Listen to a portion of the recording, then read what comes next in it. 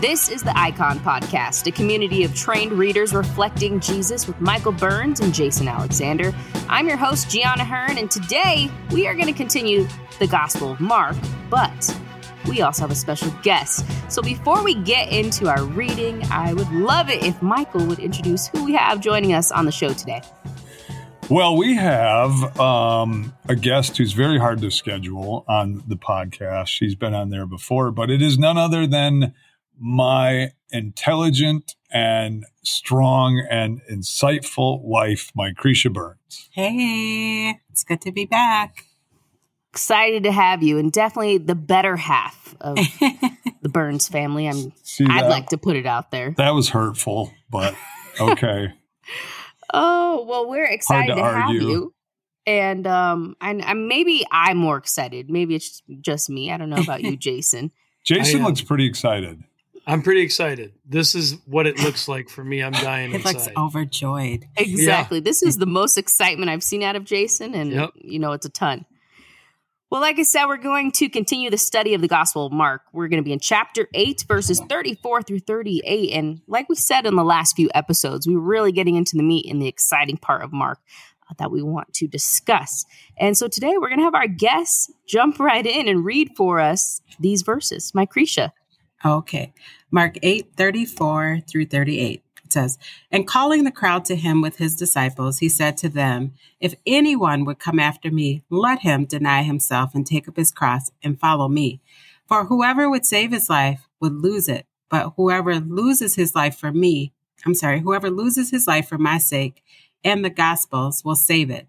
For what does it profit a man to gain the whole world and yet forfeit his soul? For what can a man give in return for his soul? For whoever is ashamed of me and my words in this adulterous and sinful generation, of him will the Son of Man also be ashamed when he comes in the glory of his Father with the holy angels.'" All right. Thank you, Micretia. So we're jumping into our first section, reading glasses on. What do we see here, Jason? Yeah, I mean, this is the okay, let's see. We kind of have to pan out if we want to get our bearings and not just start with what he's doing here, because if you remember, we could go back to, let's see, verse 22 of chapter 8, where a new chord is struck, or we're in the what you might call travel narrative in the gospel, and Jesus is making his way to Jerusalem.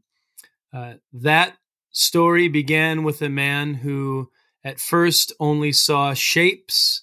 The Lord touched him and he saw clearly. And now that story is going to be embodied in how Jesus's closest followers hear the predictions of his own death. And so this is the first of 3 times in this section where Jesus gets real explicit. He tells them the truth about the very imminent future, and we watch them fail to grasp it. So that's my first observation, is that it's here we go. He's telling them what's going to come. We haven't really seen that. Micretia, your thoughts on what you see? Let's see. I'm so distracted. I like to put people on the spot. Michael. Typically, well, that's fine. Yeah, no, that's fine. I just my mind was somewhere else. Okay. So what I see, I guess I see what is there, like what Jesus saying, basically calling this crowd to deny himself and them to deny themselves and letting them know that, in the context, like he's talking about, or preparing for his death and his resurrection, that it's not going to be easy. It's going to be hard. It's going to be hard, a hard life to follow. And I think in context too, you think about it, if the height of of success or the height of, I guess getting there or arriving is, whether it be, let's see, like monetary or their measure of success was different. He's saying, it's going to cost you something, even up to your physical life, which is where he was headed as well. Right. Yeah, it makes a lot of sense. And, it's so interesting to me that Jesus called the crowd to him. And we've been seeing him kind of avoid crowds or try to, even though they came to him anyways. But he himself says then he called the crowd to him along with his disciples. So he wanted not only the people traveling with him this whole time to hear, but the crowd around, which is typically what we say has to do with a lot of chaos or distractions or just not always the most positive. So, Michael, what should we be seeing here? Well, there's a lot, actually, in this little section. One of the things I hope we catch as we've been going through here now and trying to walk with people like how to observe and do this is notice in verse 34, what jumps out at you there? It says he called the crowd to him. Now, Mark has presented the crowds as an obstacle kind of in the way of the gospel. And now as Jesus has laid out, he's laying out the way of the cross. And he laid that out to Peter, and Peter rebuked him for it. He calls the crowd over to him, which is unique, but it's a signal that he's, okay, the way of the cross is being opened here. Here it comes. It's being laid out not just for the disciples, but for the crowds. The other thing here is, now we've talked a lot about in Mark phrases that seem comfortable to us, that we seem to know, and so we don't put in the work to understand them, right? And so when we see these common phrases, it should be a warning that, man, I shouldn't just assume that I know what some of these things mean. So deny themselves, take up their cross, follow me, save your life, lose your life, that whole idea.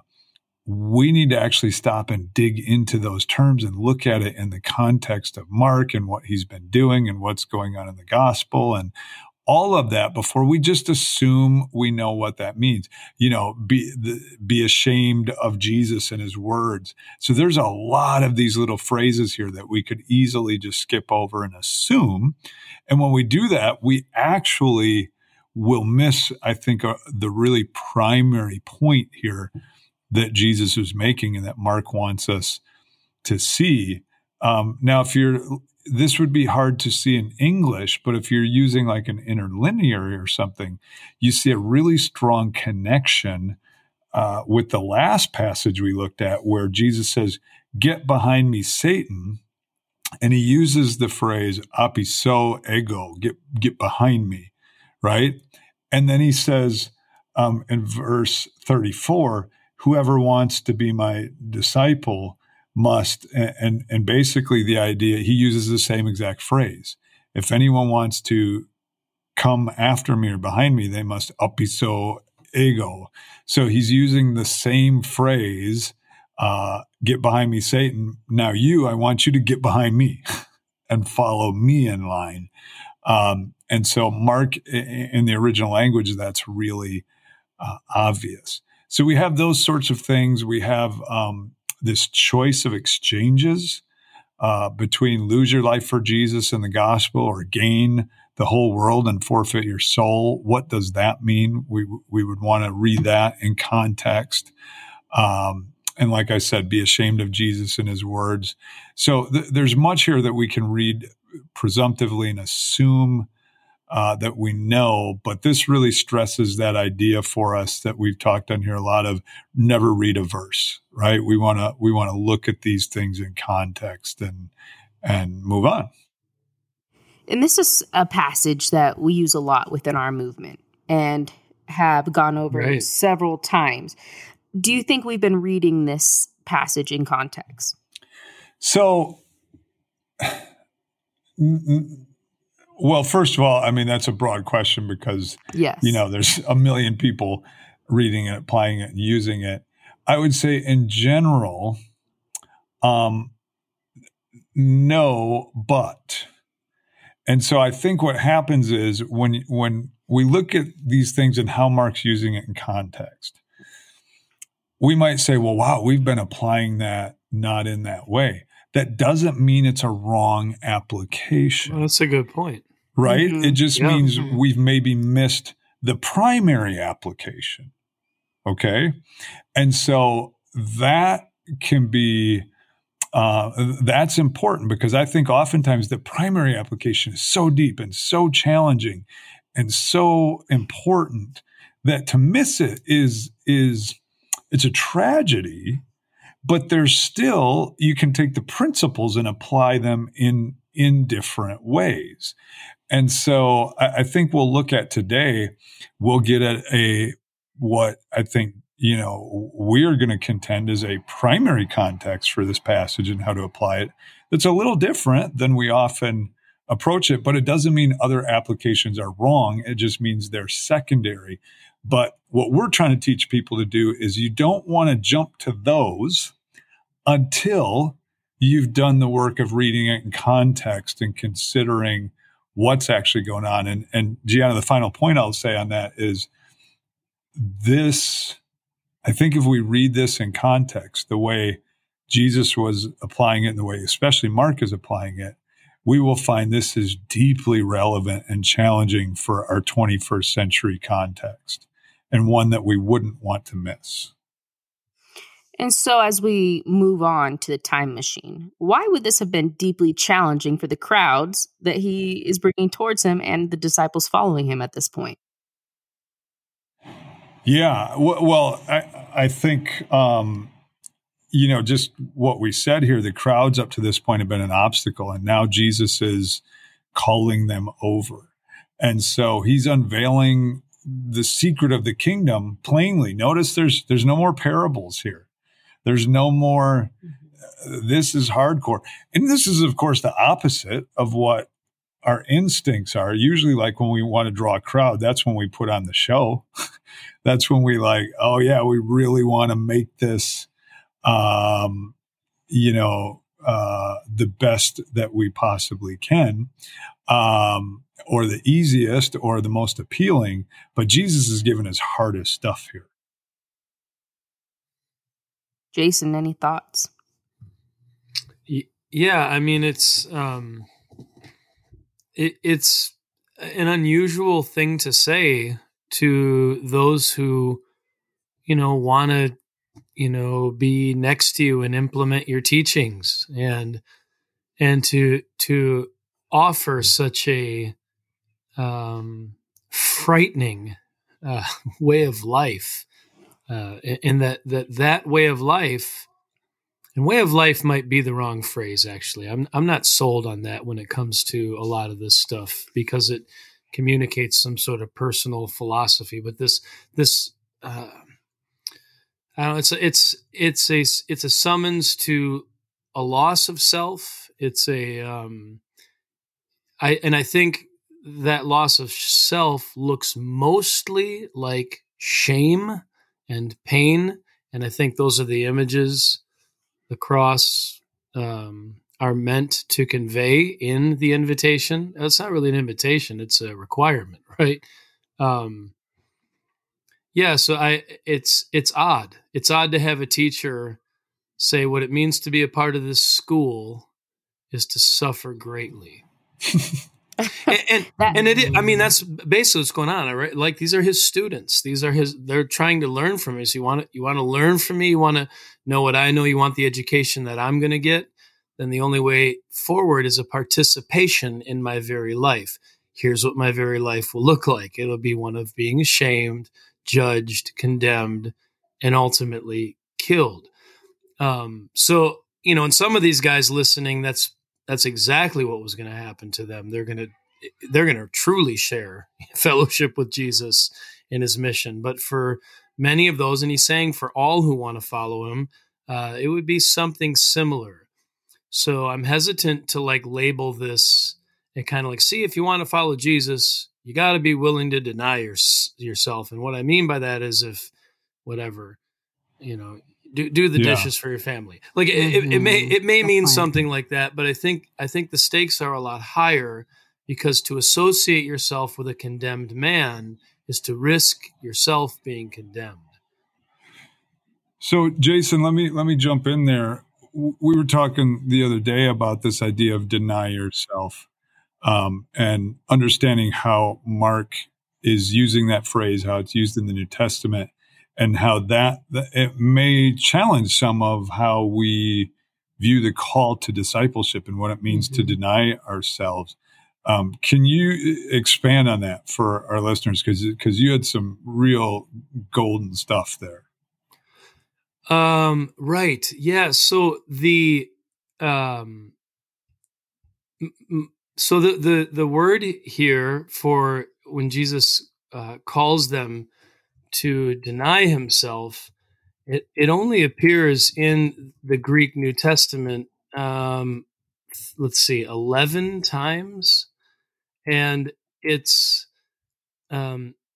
always in the synoptic gospel, which is to say Matthew, Mark, Luke, and John. So this would be maybe evidence that they're sharing sources at some level. But to deny oneself, how this is used, so in each of the synoptic gospels, it comes up here in this call to deny yourself as a requirement for followership or discipleship, right? In order to follow Jesus, you must deny yourself. And so it comes just after a prediction of Jesus' own death. And the call to deny yourself is an explanation of Jesus' prediction. Here's what it will mean for you. He's expanding on the prediction to say you'll be called into that same situation. And then it appears again, this word, when Peter actually denies Jesus. Remember the whole rooster crowing thing? You'll deny me 3 times before the rooster crows in one account. But so it appears only in these places, and then in Luke 12, but it's also a summons to discipleship. So what it looks like, it seems, or you could make the case, how this language is used of denying oneself is to not just opt for a life where you kind of, quote, put yourself on the shelf, but to actually deny your safety, to actually deny your life, like to surrender yourself to judgment and condemnation. Because if you think about it, the requirement for discipleship is to not deny the Lord, but to deny yourself. So there's going to come a moment when we're going to have to choose whether we acknowledge the Lord to our own pain and potential loss of life, or we don't deny ourselves, we deny the Lord. And so the disciples, it seems like Mark, and I think following Mark, Matthew, and Luke, want to portray the disciples having heard the call to deny themselves. When the moment came to deny themselves, the greatest of the apostles denied the Lord instead. Because you only have this language of self-denial coming up a couple of times. Now, you could maybe explain it in different ways, but I think in terms of the narrative logic of Mark, it grabs my attention that Peter did not deny himself; he denied Jesus. And so you think, what would it have looked like if he had denied himself? Well, he would have been lumped in with Jesus. He could have got strung up too. They could have ridiculed him. I mean, and those same things will be a problem for everyone who follows Jesus in every day and age. I mean, just to be associated with this weird, usually cheesy, corny group of people we call the church is a way of denying yourself, right? You're to stand next to the people of God and not be embarrassed, to stand next to the Lord And what the culture says is shameful, not be embarrassed. I deny myself rather than deny him.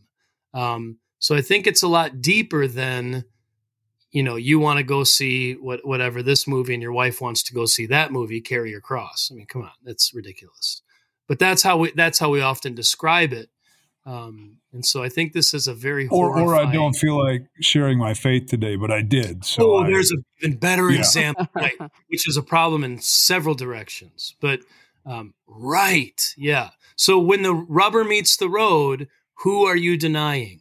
You or the Lord? If it costs you your life, are you going to deny the Lord, or are you going to deny yourself? Right? What's the line, Michael? I forget the exact verse in Revelation where they say they didn't love their lives so much as to shrink back from death, something like that. Yeah. I think that's the idea here.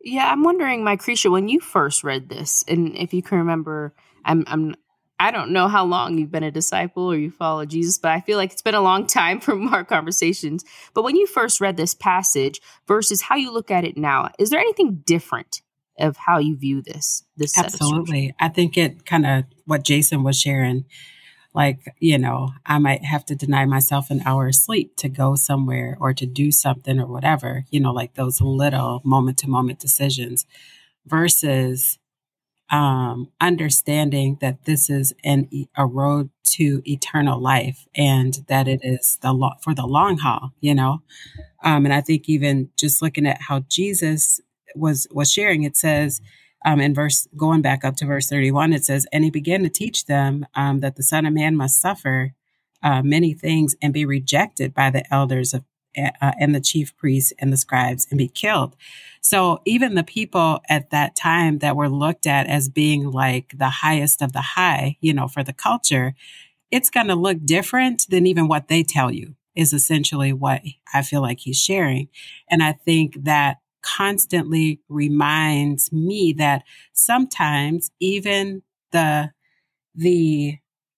elders and the chief priests and the teachers are going to say something. The culture is going to say something, but I have to constantly look back to the life of Christ and what he did and the road that he lived and understand that my road, if it doesn't look like that, then I need to reevaluate just kind of where I'm at, not to say that I need to, constantly just, I don't know, just feel bad, but understanding that it costs something. If my life at that point if my Christianity or if my followership is not costing me anything, then I need to probably evaluate where I'm at in that moment. And I think, kind of like what Jason said, am I going to have this piece of Twix candy or not? That's not not necessarily self-denial. You know what I'm saying? Because the answer is yes. The answer is I'm going to have it. Hands down, I'm going to have it, but really like with those, the highest real estate of my life, with my time, with my finances, with all of those things, like is Jesus at the head of that? Can somebody look to those things where I spend my time and my life and my money and see that it's following God, that I am following God in that? And not just for show, even if nobody's looking, is that what I'm doing? And so I think as I've grown or become or aged in my Christian walk, I feel like sometimes, keeping my eyes on the prize, eyes on the prize of knowing that I'm giving honor to God with my life, even if somebody else may not do it the same way. That is just what informs me now. Whereas before it was more minute to minute, I'm watching the clock, as a baby Christian, watching the clock while I'm quote unquote fasting, sitting with a piece of chicken, like waiting until I can take my bite, And that's amazing. Honest to God truth, that's kind of what it was like, years ago. But yeah. Yeah. So I'm guessing sometimes what would feel like obvious ways to us, like, oh, I'm going to do this faster. I'm going to do this. I'm going to do that. That's denying myself, might not be the actual denial that Jesus is talking about here. Michael, it looked like you had something to mention. I do. Oh, no. So let me throw the hand grenade into all of this for everybody. We have talked throughout the Gospel of Mark presenting this as a cosmic invasion. You have Jesus, the kingdom of God, breaking into the kingdom of darkness. It's a challenge to the powers that be. And it's key that right before this, Peter has identified Jesus as the Messiah. He doesn't totally understand what that means, but he knows he's the Messiah. And the Messiah, in Jewish imagination and Jewish understanding, is going to deal with the enemies. He's going to Jerusalem. He's cleaning house on the problem. He's going to come into his glory and into power. And so when Jesus says, I'm going there to be killed, Peter has no room for that. That's not victory. That's losing. I don't want that sort of Messiah. I don't want that. We have to have power. That's all Peter can understand. And so now Jesus says, okay, Peter, you're representing really where everybody's at here. So let me call the crowds over and explain this. I'm going to come into my glory by going to the cross, by laying down my life. That's what it looks like. This is how God gains victory over the powers of darkness. And you're only going to share in that if you follow my path. This cross of powerlessness, this cross of this path of surrender, and so there's such a commitment to the kingdoms of darkness that the only way they can perceive it is, well, if there's an enemy, we've got to use the weapons supplied by that very enemy. We've got to grab power. We've got to fight fire with fire. We've got to fight sword with sword. And so Jesus is calling them to the weapons of the kingdom, and they didn't like it. It was so out of their realm. And so what they're talking about primarily here is fighting for political power. That's what Peter wants. That's how the kingdom is going to come. You be the Messiah that we expect you to be. This is common sense. And so what Jesus is challenging them on is you've got to deny yourself in that aspect. You've got to deny this idea of power, of the way the world works. That's not how we're going to live in the world. And he says, whoever wants to save their life will lose it, but whoever loses their life for me in the gospel will save it. What good is it for someone to gain the whole world? In other words, the primary context here is, what good is it for you to gain all the political and cultural power, but you've used weapons of the world to do it? You've forfeited your soul. You've made a Faustian bargain. You have denied me and not yourself. You have you have fallen into the trap of fighting for God with the weapons of Satan. And it's so funny. We've mentioned this before. Michael, you said that dying by the way of the cross is a shameful way to die. Yes. In that time period. But now we see in this passage that Jesus says that he would be ashamed of, I have to bring it back up. I'm losing my train of thought here. But at the very end, he says the Son of Man will be ashamed of them. So it's so funny how the type of shame we see, a shameful death on a cross, and then Jesus saying he sees it differently. He would be ashamed if we acted opposite of the way that he's showing us. And so I guess the question is, what is Jesus talking about here, being ashamed of them when he comes in the Father's glory with the holy angels? Yeah, spot on. So that's part of this same concept, right? So what good is it to gain control of the mechanisms of political power and might, but you're destroyed with the present age.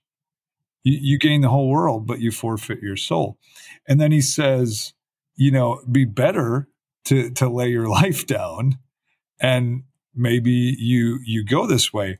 But he says, in response to your question, being ashamed of me and my words, I think this is a callback to, again, the parable of the sower. And we've talked about the power of that. What was the word there? The message, the way of the cross. That's what he's talking about here. Not the way of the world, not power, but the message of the cross preached in the parable of the sower. And so now he's saying it plainly. It's not a general statement about, man, if you're out in a mall and you lose your nerve and don't go reach out to somebody, well, now you've been ashamed of Jesus' words and he's going to be ashamed of you. Although, you want to be bold and listen to the Spirit and those sorts of things. And I think that's a good thing. And maybe that's a secondary application, but the primary application here is this is about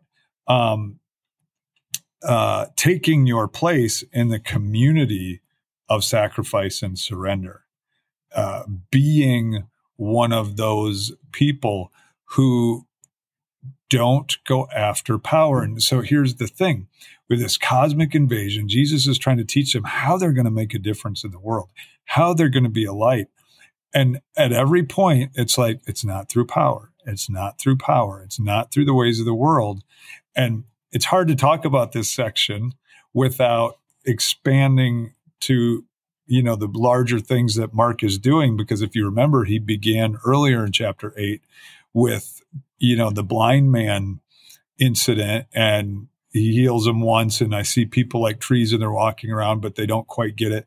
Well, this is that first example of the disciples not getting it and needing to be touched again because they don't understand what Jesus is saying about power and the way of the cross.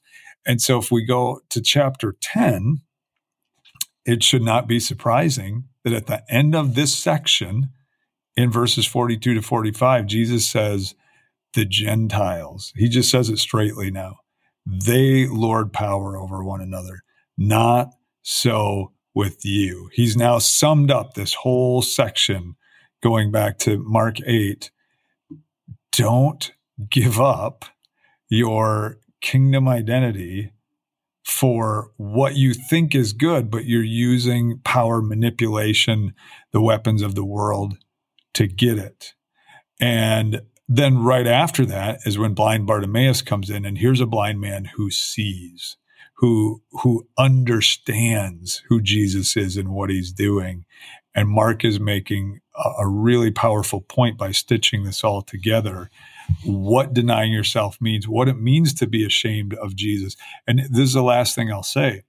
If we understand that correctly then, and let this one hit us in the face, sometimes those who trumpet Christianity or Jesus the most are the most ashamed of Jesus' words because they don't want the way of the cross. They don't want to be refused. They don't want to sacrifice.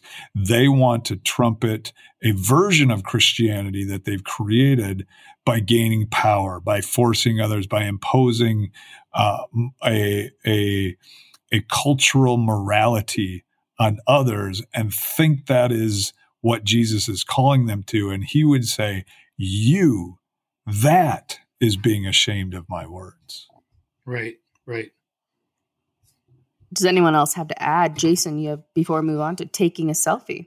It makes me think of, when, let's say, because this is a useful part of Mark for introducing the person unfamiliar with Jesus and the Bible. I mean, this is a good place to take somebody, and I feel like if this is, if you're trying to explain this to a new person, it's tempting to describe it like Michael just said, like, you're going to not feel like going to church sometimes, deny yourself. You're going to feel like not sharing your faith sometimes, deny yourself. Like, you're going to feel like not reading the Bible sometimes, deny yourself.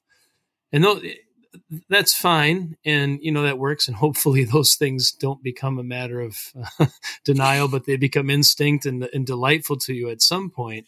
But I think what this really might get at is we've been taught our whole lives in our part of the world, like, what is it? Life, liberty, and the pursuit of happiness. And I think to come under the tent of Jesus, these verses challenge that kind of thing. Like, you might be ashamed of the Lord in your pursuit of your own, your own ambitions, your own need to have X, Y, and Z, because you've been told, it's about you.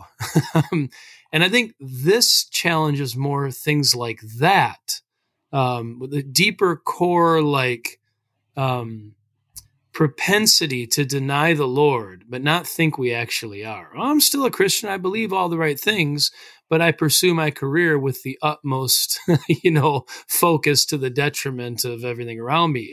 And I think this kind of thing really realigns our whole values, because you're tempted. If you try too hard to be like Jesus, even in the average workplace, I shouldn't say try too hard. If you try even a little, you could easily be rejected. You might not throw in your lot with the whole American dream. You might not throw in your lot with the way, whatever, sex, drugs, rock and roll, although rock and roll definitely is not a sin. But there's this challenge to your whole, I guess where you draw the line. So I think we're doing a disservice if we don't help people coming into the church understand to deny yourself is actually, it may mean renouncing yourself, not just, renouncing your ways of thinking and all of that. Yep. Would we venture to say, and this is just my own thoughts, if we follow Jesus and our life looks pretty similar to how it looked before we followed Jesus, there may be some things we want to think about. And in our life, meaning many different areas, we talk about our political beliefs, our just all the different types of beliefs that we have, our worldview in general. If a lot of those aren't challenged after we start following Jesus, that might be something to pay attention to and see, are we really denying ourselves in many aspects and areas in our life? As we move on, that's a great point. I would say, though, instead of a lot of, all of, all of those. I have not ventured over to the bold side yet, where you live, Michael. I'm getting there. Come on over, Gianna. As we venture into taking a selfie, Michael, you have a quote that you want to kick us off. I do. This is great. This is from Timothy Gombis and his commentary on the Gospel of Mark, which we have referenced several times, and we've had him as a guest here on the podcast. A guy that I personally and admiringly refer to as the Gombis. And so I wanted to quote from him. And he says here, Jesus' call for disciples to lose their lives in this present age so that they might gain them in the future presents a massive challenge to Christians caught up in the culture wars. Frances Fitzgerald, in her book, The Evangelicals, narrates the history of evangelical Christianity in America as a struggle to gain political power in order to influence the moral culture of the nation. This is an impulse that was present from the country's founding and has been on display over the last century as conservative Christians have allied themselves with the Republican Party and its various leaders. And I'll break in here and say, and I've read other things from Gombis, and for us, again, that's not saying, we give the liberal Democratic Party a pass. Certainly not. And there are some people now who are starting to say, if you're going to really be a Christian, you need to be over on the left. I would critique that just as much. But I think there's little question that for the last at least 50 or 60 years, republicanism and Christianity have been very appealing to one another. And so that's where he's addressing here. So I'll go back and read. He says, over the closing decades of the 20th century and into the 21st century, this alliance has solidified so that many evangelicals conceive of an equivalence between voting Republican and being Christian. And they imagine that advancing the political fortunes of the party somehow also advanced the kingdom of God. Fitzgerald details how Dwight Eisenhower exploited Billy Graham's popularity to spread the message of anti-communism and foster patriotism in the cause of guaranteeing national security. Graham portrayed America as uniquely Christian, and his preaching was filled with calls for America to repent and turn back to God in the hopes that God would preserve the nation from foreign threats. Over the last 50 years, the alliance between conservative Christians and the Republican Party has focused on retaking the Supreme Court in order to somehow roll back gay rights and overturn the legality of abortion.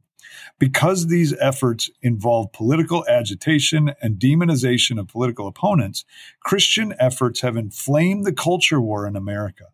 Animosity and public rhetoric on all sides has become increasingly vitriolic and destructive. Sadly, despite the intentions of many conservative Christians to be Christian in America, is now taken to mean one who is angry, judgmental, and bigoted. And the point here is we can get so caught up in the cause of what we think Christianity is about, or morality, or reduce Christianity to morality, that we then lose all sight of how the kingdom is actually brought about and how Jesus taught us to respond to those who disagree with us or who would consider themselves enemies of ourselves. And we no longer use the weapons of the kingdom. We no longer walk the way of the cross. And we think, well, the ends justify the means. And so we use political power, a thing Jesus warned us over and over again not to use. We use strength and culture war and intimidation and demonizing enemies and all the things Jesus said not to do. We are denying him. You're right. We are being ashamed of him. And I'll end with this, and then I want to hear the thoughts of you guys on this. I heard a poll recently that asked what was more important, to overcome our disagreements and build bridges with those who think differently with us, or to crush our enemies.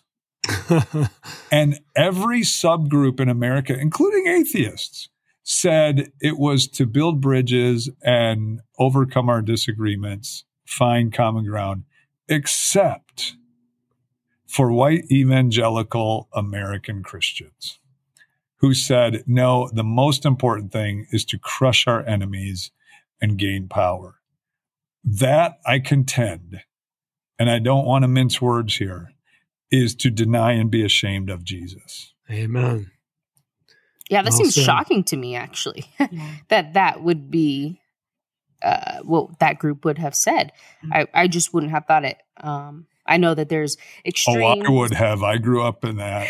I was going to say, kind of culture, larger culture. I think because, and largely due to my husband, he tries to say, think about people's hearts and this and that. So I really try now to do that. So I think I'm like, oh, wow.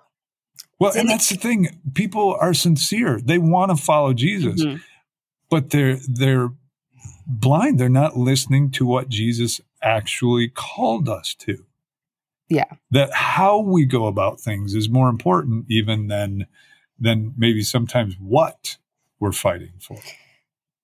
And go ahead. It's not surprising in the sense that there is a group, like there's somebody, because, as we shared that Jesus, he said that the Son of Man must suffer many things and be rejected by the elders, and by the chief priests. So I think, historically, there's always been a group or some groups or whatever that should fully understand, that don't fully understand and don't grasp.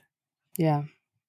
You've already alluded to this, Michael, as you're speaking, but Jason, Micretia, just if you guys want to comment on how do you think that this passage relates to modern evangelical engagement in partisan politics and the culture wars. And if Michael, you want to chime in, of course. Yeah. Well, I do, but I'll wait. Yeah. What do you think, Micretia?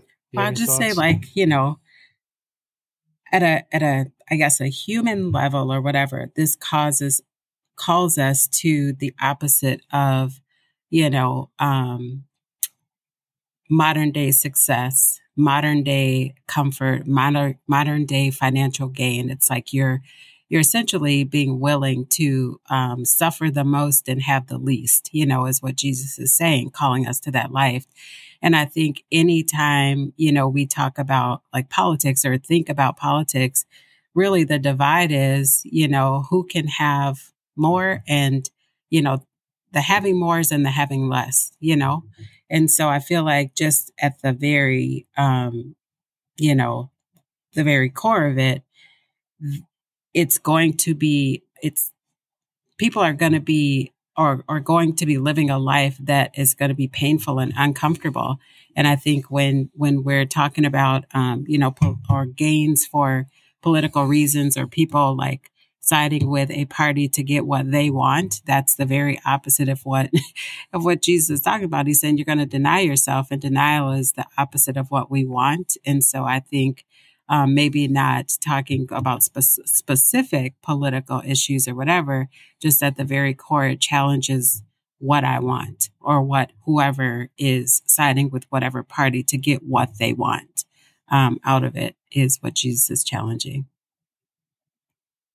Yeah, I would agree. Yeah, I feel like, you know, when Jesus finally gets to Jerusalem, his first order of business is to offer a kind of speech act, the message that the temple as a political hub, as a place of safety against the nations, for the sake of Israel, is redundant. That whole way of being and thinking and keeping oneself safe is like it won't work. It's over. God is on the move, and it's not in that direction. It's up towards Golgotha, and I think like I love. Well, especially in James Smith's book, Awaiting the King, he calls, you know, the powers in this age, or, you know, the empires, as he calls it penultimate, that it's just before the ultimate reality. Like they're transient. Nations rise and fall.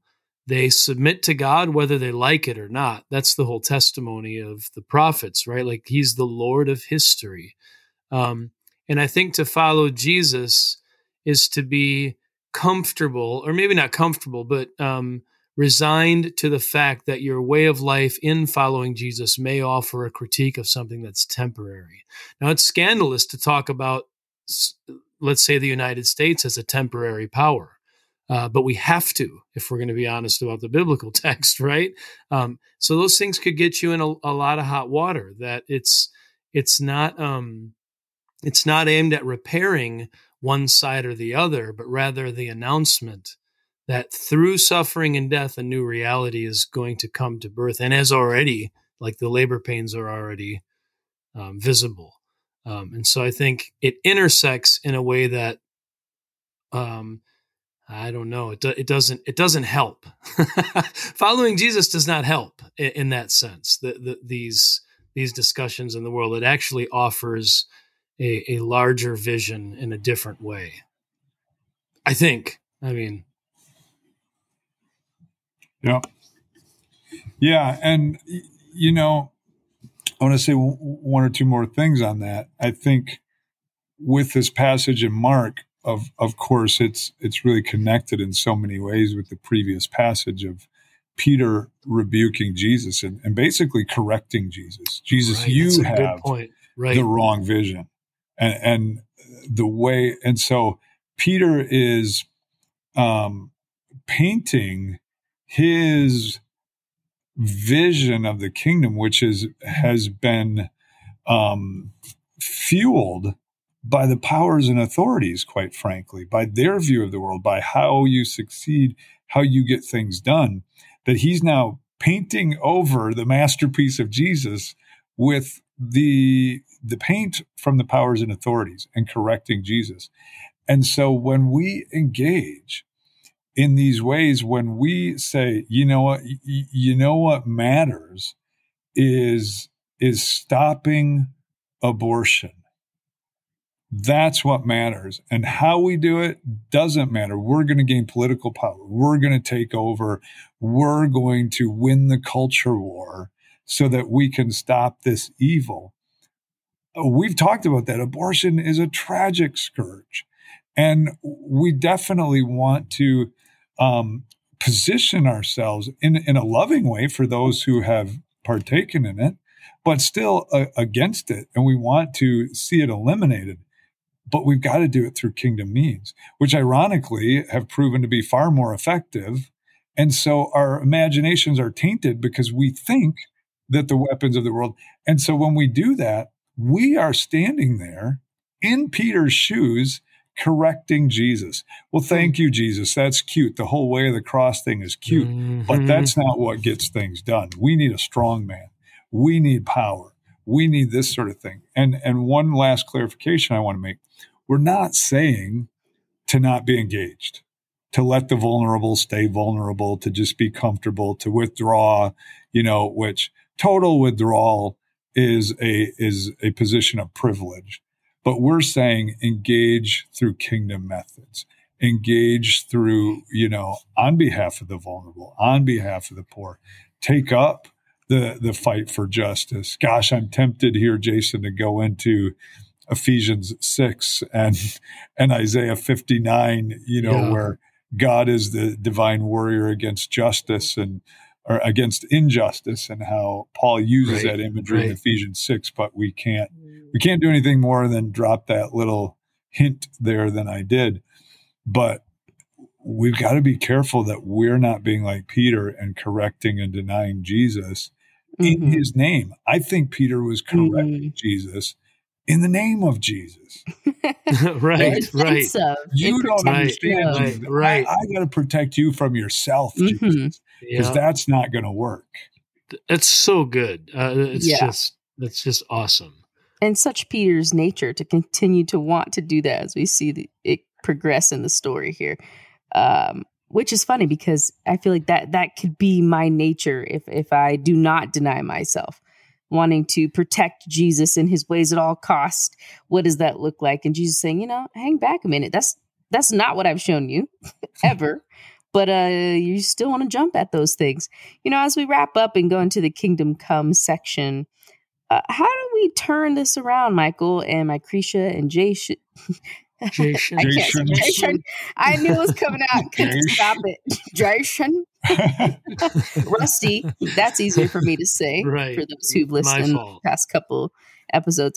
How do we turn around this draw to the culture wars and fighting through power manipulation or any means necessary? I feel like that is the question, because oftentimes we can pose this is how not to, but what is the way? Where do we go from here? Ouch. Right.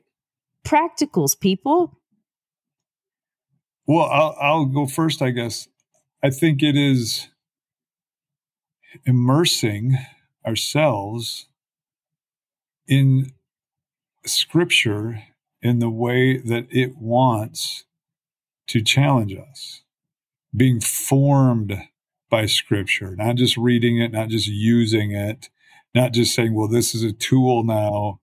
I read this to answer all the questions in life. Everything's answered by Scripture. In a way it is, but not in the way of like, there's a test and now I go in here and find the answer and now apply it. Scripture, I think, is meant to form us and transform us. But we've got to immerse ourselves in it. And to do that, we've got to, Paul says, take captive every thought and make it obedient to Christ. Do we examine what we think is true, why we think is true, what we listen to, what forms us, what disciples us, what underlying assumptions we make. And I see guys even like, oh, we need to get a vision again of manhood, but they're not really letting that come from Scripture, or they're saying we've got to get back to being a Christian nation again. Is that even a biblical category or idea? And, well, let's go to the founding fathers. They were geniuses, and read their stuff. Like, why? Why? Yeah. That, to me, that's like, not if I want to see how to live like Jesus in the world. Maybe there's some value there, but I think we've got to fall in love with Scripture and the power of it in the way that it's intended to transform us, and, be willing to deny ourselves. A lot of the things I believe and teach that come from Scripture, I don't like naturally. It's not how I wanted to do things. It's not what I used to think or believe, but I've let Scripture transform me. And I think that's where we have to start as a community, going where Scripture leads and denying ourselves. Yeah. So I have, sorry, go ahead. No, I was just saying, essentially the same, we have to start, number one, if we don't start with ourselves, then we're basically sharing a message that we're not living, which is hypocrisy, and probably the most repulsive thing for people who, who are seeking truth, and seeking to know what this truth is that we believe, but they really won't ever want it because they don't see it in our lives. They don't see us practicing. Yes, so I think that first, and then also being like if you see something, say something, but you don't have a leg to stand on if it's not something that you're seeking to live with your own life. And then within our Christian community, as we're learning, standing alongside our brothers and sisters and sharing what we're learning, and sometimes that may be sharing what we're learning. Sometimes it might be challenging what we see. But again, if it's not present in your own life, then you don't have a leg to stand on to challenge anybody else with it. Yeah. Yeah. Yeah. When it comes to practicals, it is, my thought is there are some practical things you can do, but it's also kind of impractical. And so I've over the last few years, I've landed on about 5 different things I think Christians can do, should at least be doing. And the first is prayer. Because we believe that the kingdom of God is in fact God's kingdom. So I think eliciting help and petitioning the Lord. I think reading, and not just reading, but internalizing Scripture, like Michael was saying, paying close attention to what seems to matter most to God and the way they think about the world around them. And I think you do that, prayer and reading and internalizing Scripture, by gathering with other Christians. And this is one of the greatest temptations to forego in a fast-paced culture, to not. And I'm not talking about just Sunday services, but gathering with Christians in fellowship with prayer and discussion and counseling one another and helping one another. Because my fourth thought would be service, which I think those meetings help us, offering a service to the world around us. And by service, I mean leveraging whatever position we're in to make inroads for God's kingdom, not withdrawing, but creatively and intentionally looking for opportunities to anticipate, demonstrate, and implement God's ways around us. But I think you get that is fueled by prayer, Scripture, and the church. And then I think the last thing would be challenging. I think Christians need to, get some guts. I think we're really afraid that people won't want to be a part of our group if we challenge things, brands, companies, ideas, political ideologies, whatever. If we can't challenge people to think like Jesus because we're familiar with who Jesus is by our own reading and prayer, then it'll be tough for us to really have an impact. I think status quos need to be pushed. I think we'll upset people if we want to do that. So, but I think it's practical for me. Prayer, reading, gathering, offering a service, and challenging where it needs to be challenged. So I know that was a bit of a sermon, but those 5 things have been helping me a great deal. No, I think that's great. This might be the first time, Jason, you've come with some real practicals in front of my face. No, I tell the church that I'm a part of, I say, if I ever have like a bullet point where I'm like point number 1, I'm like, savor it. This is all you're going to get. I'll give you one every 5 years because it's just not the way I think. So, no, all helpful. Any other thoughts as we wrap up today's podcast? It's all you, G. Yeah. Well, Micretia, thank you so much for being on the show. Thanks, we love having another woman's voice. At least I love having another woman's voice on here. I love it. I love it too. I know she says that like we're. I know it. Like what in the world? Well, there's other people listening, and not just us. It's just not us 4 here. No, you have to know, Gianna, that all of us listeners say that you make the show. Thank you. Make the show. That's fair. Today, my little girl was making me feel not the best, so I was grateful to have another person on today to help fill in the space and the gaps, but great stuff all the way around. Michael, what are we hitting next week? Oh, we've got to discuss that. We're going to be in the Gospel of Mark, but we are still debating which passage. All right. So it shall be a surprise the next time that we meet again for everyone to listen. If you want to reach out to us, tell us what you thought about the episode or have anything on your heart you want to share, we'd love to hear. Just email the eikonpodcast@gmail.com. That's EIKON podcast@gmail.com. We look forward to being with you guys next week. We'll catch you then.